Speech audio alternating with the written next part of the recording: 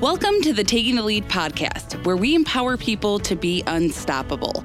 I'm Christina Hepner with my co-hosts Leslie Hoskins and Timothy Cuneo. So, how has everybody's weekend's been? It is a Monday when we're recording today, so what's going on? It's been good. I had a great weekend. I was lucky enough to go to the volunteer engagement event that we had on campus this last weekend. Yeah. It was so fun. There were like hundreds of volunteers and people were driving for quite a distance. I talked to somebody who drove over 4 hours to get there. Wow. It was so much fun. But you guys, we've got a lot of compliments on the podcast. That's awesome. Our volunteers are so dedicated. It's great. It's insane. I learned so much and about so many different roles. I had no idea half the things that people are out there doing, but it was really cool. And I got to talk to Timothy, the driver that you had, Mike, when he drove you just this last time. He was so excited that he had got a shout out. So I'm giving him another one here. But yeah, it was really great. We got a lot of nice compliments. So it was good to hear. That is awesome. And I wish I could have been there, but I could not. What were you doing, Christina? Why couldn't you be there? I'm flying out for a nonprofit summit this week. So I had a lot of packing and all that. And then my parents had an event at their house. So I had to go to that. All right. That sounds almost excusable. I'm just kidding. No, you have a lot going on. You have a lot going on. Timothy, what were you up to? Well, this weekend was my grandbaby's first birthday. So we went down there and spent about 4 or 5 hours there. Had a good time. Saw that baby put her face in the cake and everything. So it was wild. That's always the fun part. Cake in the face. Yeah. I love watching babies on their first birthday. It's so cute. Half the time they don't really get into it. They're not sure. And then other times they just really go for it. They're discovering it. And then once they decide it's good. Yeah, the mother opens up all the presents for the baby and everything. So I'm looking forward to when they turn 3 or 4, when they get to tear into it and stuff like that. So. Yeah, that is so exciting. Then they're just so excited to open gifts. They'll get like underwear and they're like, oh my gosh, Mom, did you see what I got? Because they're just so excited. But then I'm told you get to like a next age when they're like 6 or 7 and they're like, but I already have this. Or I didn't want this. I didn't ask for it. And you're like, smile. Right. Yeah, I got nothing that matches this shirt. Oh my gosh, it's going to clash. So yeah, that's what's going to happen when they get older. Yeah. Leslie, I can't wait till your kids are teenagers. I feel like they already are. Honestly, at 3 and 5, the sass that I get from both of them, or I don't want to. Like, their life is so hard. Yeah. I love hearing stories about your daughter. She's questionable at best, but she is really, really cute. And I don't worry about her so much in the world. I do worry about others. Yeah. For her, or, that interact with her. But I don't worry about her. She'll be just fine in life. But anyways, thank you, everybody, for being here. We are super excited to get today's episode going because today we have 2 very special guests in studio with us to share about not only their personal experience. Yes, we have Kate Roberts and Sarah Duyck. And Kate Roberts has been with Leader Dogs for the Blind for 10 years. She's from Iowa originally and moved out to Michigan 10 years ago when she received the Guide Dog Mobility Apprenticeship position. Kate is now a Guide Dog Mobility instructor and the supervisor of the DeafBlind team. She has a master's degree in rehabilitation and mental health counseling from the University of Iowa. Throughout her college education, Kate worked at a dog daycare and boarding facility, and she was seeking a way to combine her passions for working with canines and humans. And working for Leader Dog has allowed her to explore both of these passions.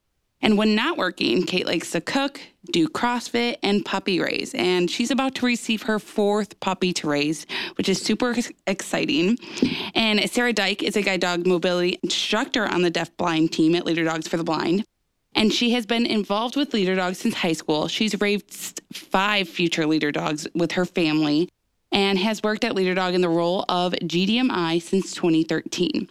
She also hosts Ambassador Dog Vader, and Sarah has a bachelor's degree in sign language studies from Madonna University and is a certified American Sign Language interpreter. So that's a lot. And she recently completed, so on top of that, she's also completed her degree in orientation and mobility from the University of Kentucky. And she had an internship at the Helen Keller National Center for Deafblind Youths and Adults. And just this morning, we learned that Sarah has officially received her certification, so she is now a certified orientation and mobility specialist. And that is a lot of accomplishments for both of you. I could barely get through all of that. Man, it made me tired. Right? I'm like, man, what am I doing with my life over here? Welcome to the podcast, ladies. And I'm telling you, this what you guys do has always intrigued me. So, Kate, tell me what your team does for Leader Dog. Yeah, no problem. Thanks for having us here.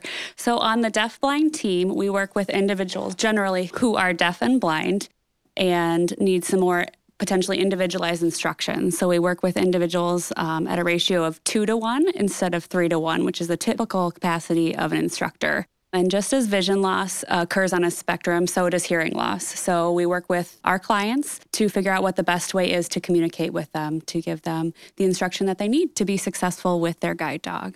What you guys do is absolutely incredible. Like Timothy said, it is so interesting to observe and to watch because I think the dedication on both sides, your guys' ends as being the instructors and then also the client's side of it. You know, everybody has to be all in and really work hard at it. So it's absolutely cool. But Sarah, do you mind telling us a little bit about how you became a certified American Sign Language interpreter?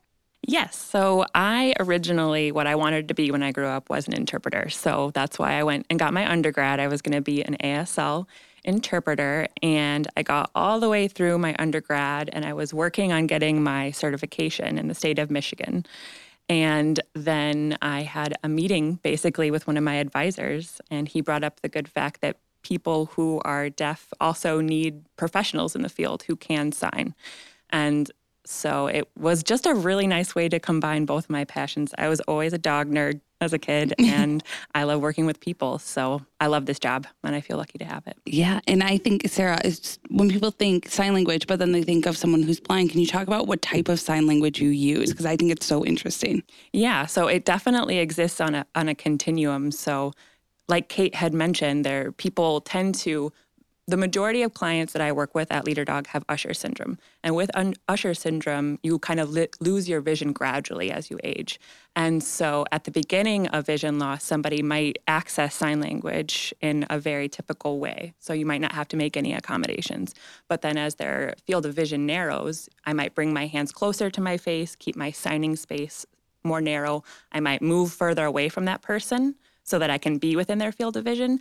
And then as their vision continues to narrow, I would move to something called tracking, where somebody keeps their hands on my wrists and keeps me within their field of vision. And then fully tactile is when somebody has no vision that they can use to receive sign language. So then my hands are in their hands when I sign.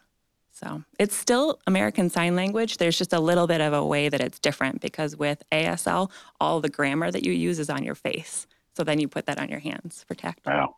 That's the biggest thing that just fascinates me, how you communicate with somebody who is blind and deaf.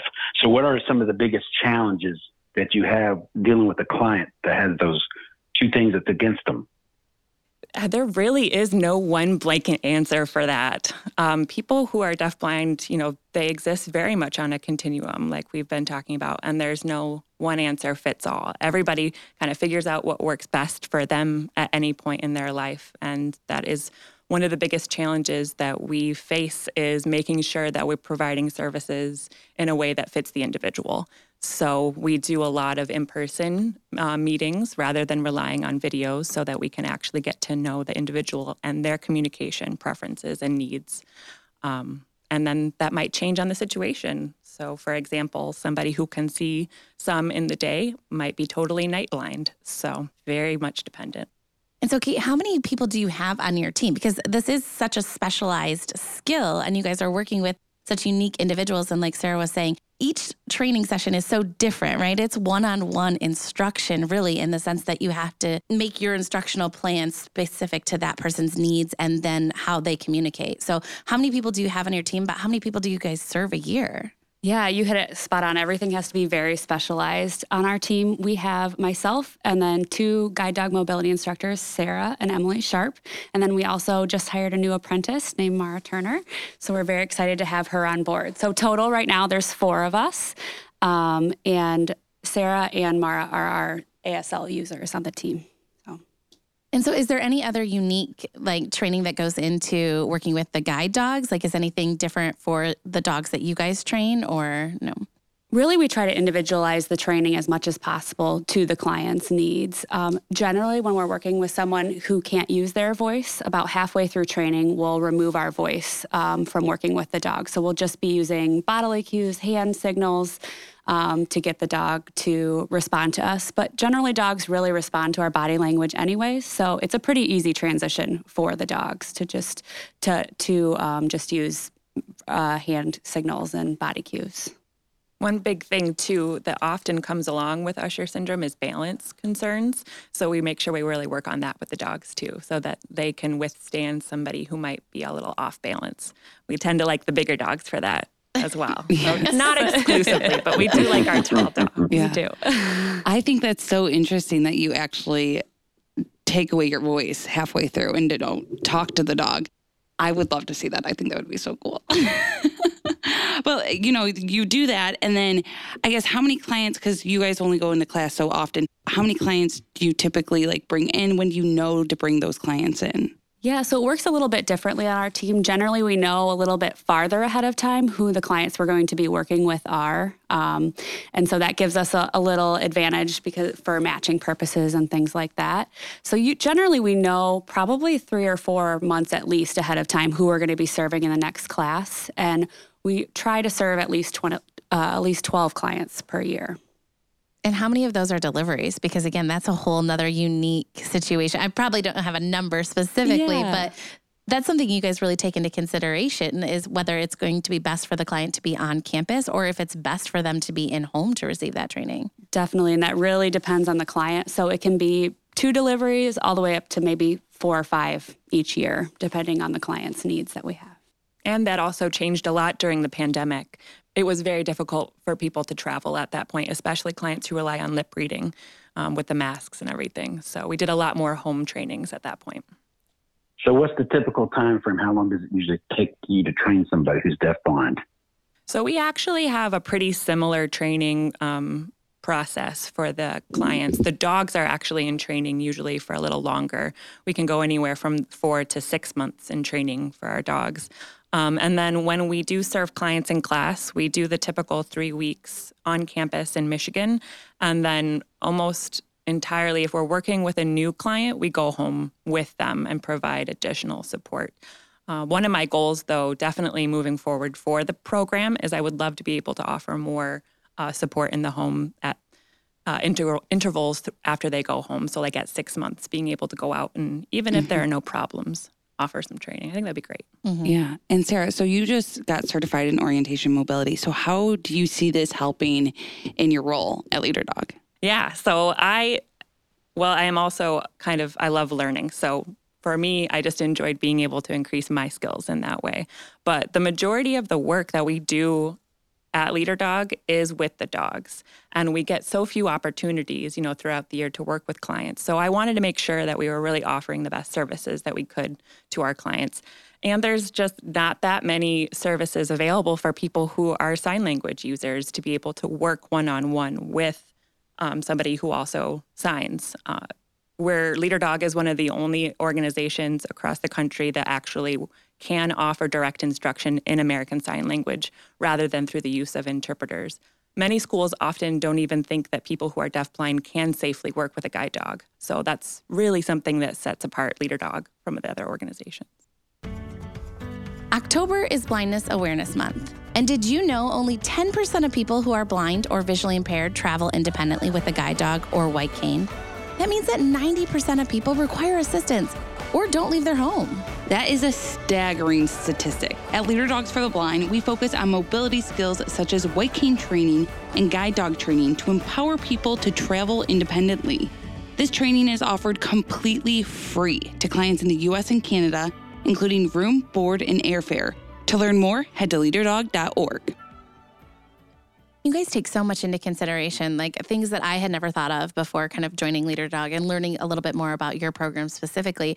You guys usually wear a dark colored clothing so that your hands are a little bit more visible if somebody is using their sight to use ASL. You also have much smaller class sizes to take into consideration, so there's not as much background noise and things like that. Is there anything else that makes your program unique or a little different, or I guess considerations that maybe most people wouldn't think about?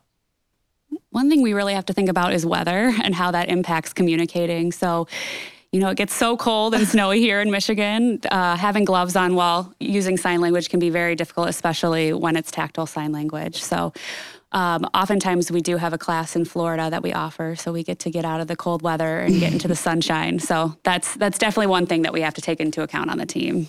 That's huge. I really had not thought about that, but you're right. It's already probably really challenging to kind of hold on to somebody else's hands and interpret everything that's happening. But then you add another layer of, cotton or whatever gloves are made of these days. Maybe a nice leather pair, slippery. What about, speaking of weather though, like rain too, right? Like rain is so loud sometimes when you're traveling, and we talk about that all the time in O&M. It can be really useful. It can be really distracting. Is that something that comes into play?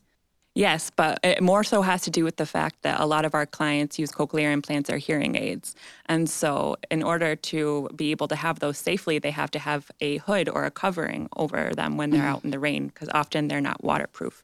And that really can affect somebody's travel, because if they're used to being able to use the hearing that they get through those devices, if you've got a hood over it, it's completely different. So we kind of address it on a case-by-case basis. We encourage people to be able to experience all kinds of travel environments, because that's real life, but we don't push people to do stuff they're uncomfortable with either. So, absolutely, especially because equipment is just so expensive. So expensive. Definitely. And when you find something that works for you, like I'm sure people are super protective about that. Yep. You guys just do such amazing. And then too, another part of like your guys' role specifically that I always think about is that, so normally when we have clients on campus, clients will sit at a dining room table with their classmates and, share conversation and things like that. But a lot of times you guys are maintaining the conversation not only amongst you and the client, but client to client a lot of times. So it's always a lot of work. All GDMIs put in a lot of effort and a lot of work, but that on top of it, that's got to be a little bit draining. Well, and if you also think about it, somebody might get sick of us too if they're around us. Yeah, I wasn't going to say that, Sarah. I wasn't going to say it. They're around us all day. Right. When we're telling them what to do with their dog, they just want to have a break. We do not blame that at all. We get sick of ourselves. So one thing that we get to do often is bring in people. We traditionally have called them support service providers, or SSPs. There is a change in terminology nationwide that's happening to co-navigators. So I'm going to use that terminology going forward. So co-navigators basically are not certified interpreters, but they are people who know ASL. And so we're able to bring these people in and hire them to just be one-on-one with the clients and help facilitate games, conversations, shopping trips.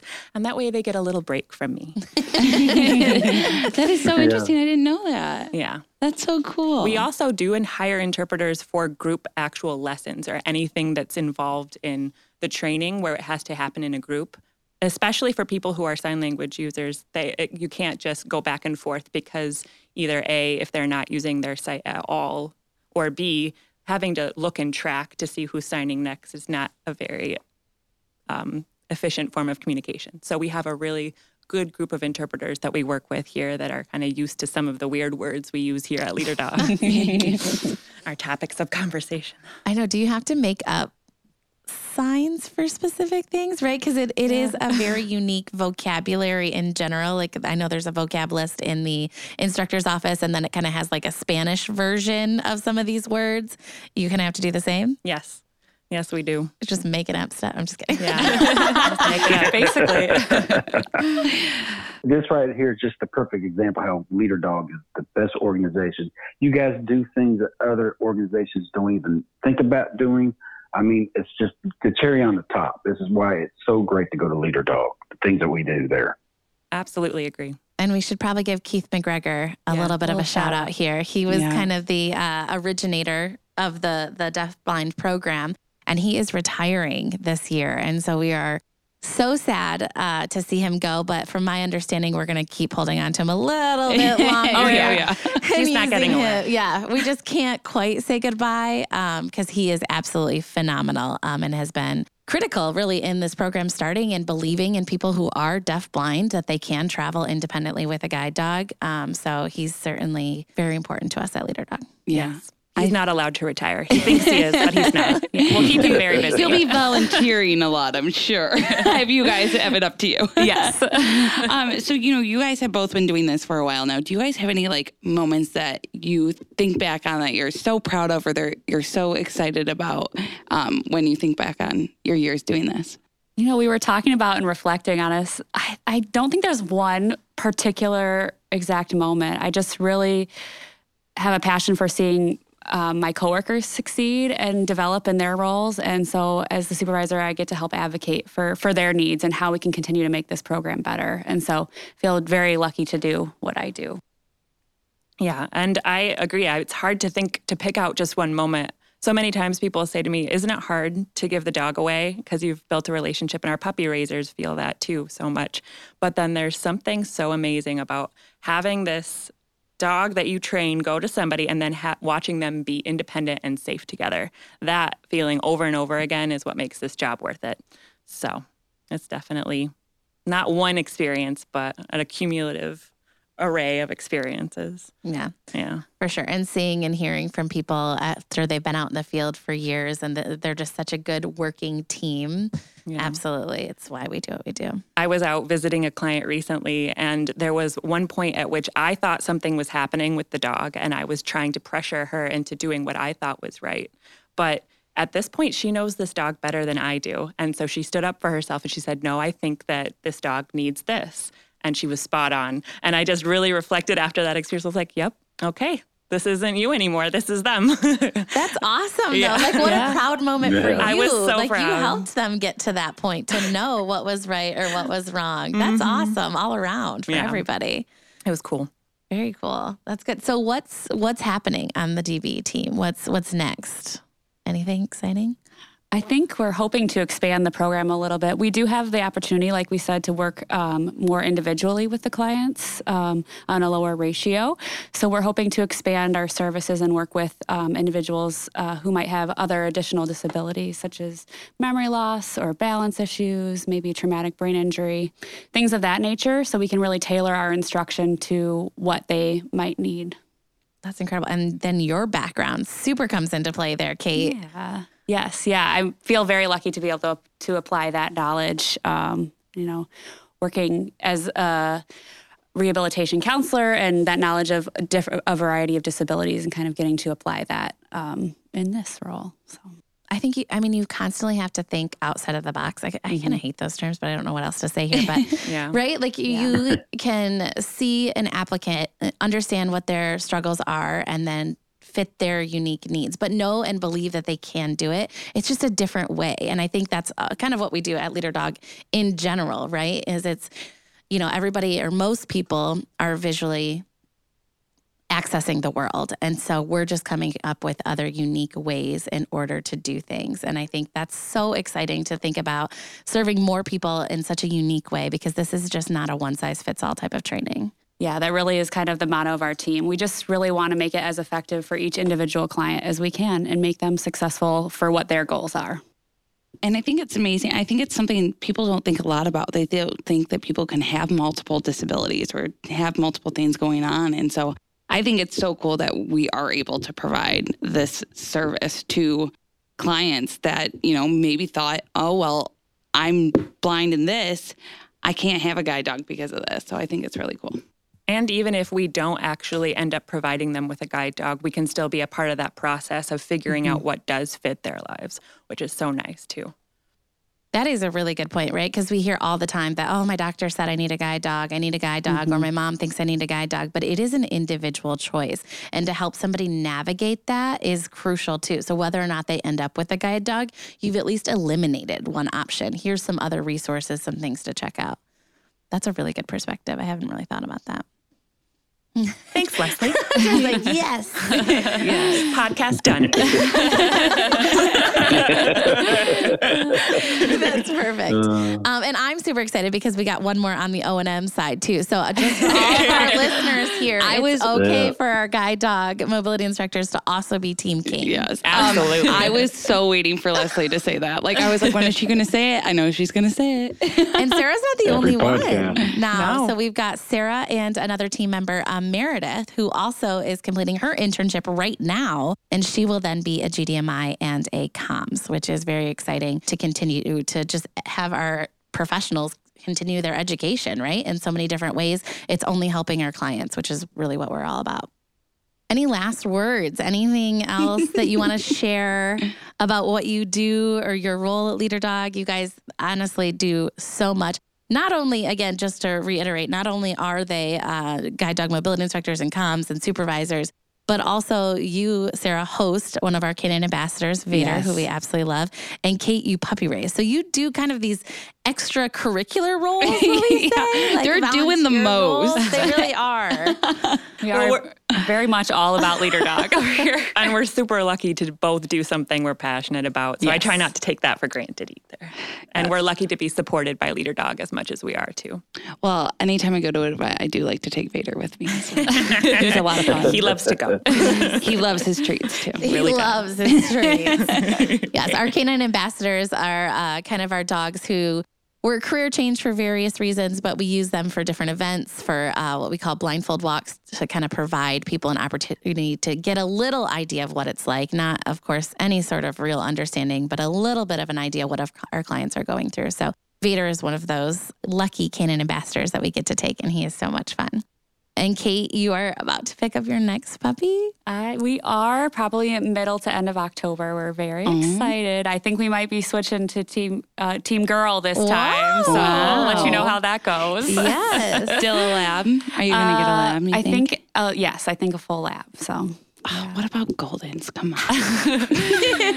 Labs are the best. That's because Christina's a golden. Yeah, I've been told can see multiple that. times that I'm a golden. Nobody likes the Goldens. It's fine. It takes special people. No, I'm just kidding. You know what? I think we're done here. Wrap it up. No, we love all the dogs. We love you, Christina. Thank you, ladies, for joining us today. Seriously, so insightful of what you guys do. Thank you for having us. Yes, thank you. And thank you so much for listening to the Taking the Lead podcast. I'm Leslie Hoskins with hosts Timothy Cunio and Christina Hepner. We hope you enjoyed hearing about the important work that Kate and Sarah are doing at Leader Dog. And please join us next week as we continue to dive into the world of blindness. And if you'd like to learn more about applying to our free services, you can head to leaderdog.org or call us at 888-777-5332. And don't forget, you can reach us at takingthelead@leaderdog.org with any questions or ideas. If you like today's podcast, make sure to hit subscribe and check us out wherever podcasts stream.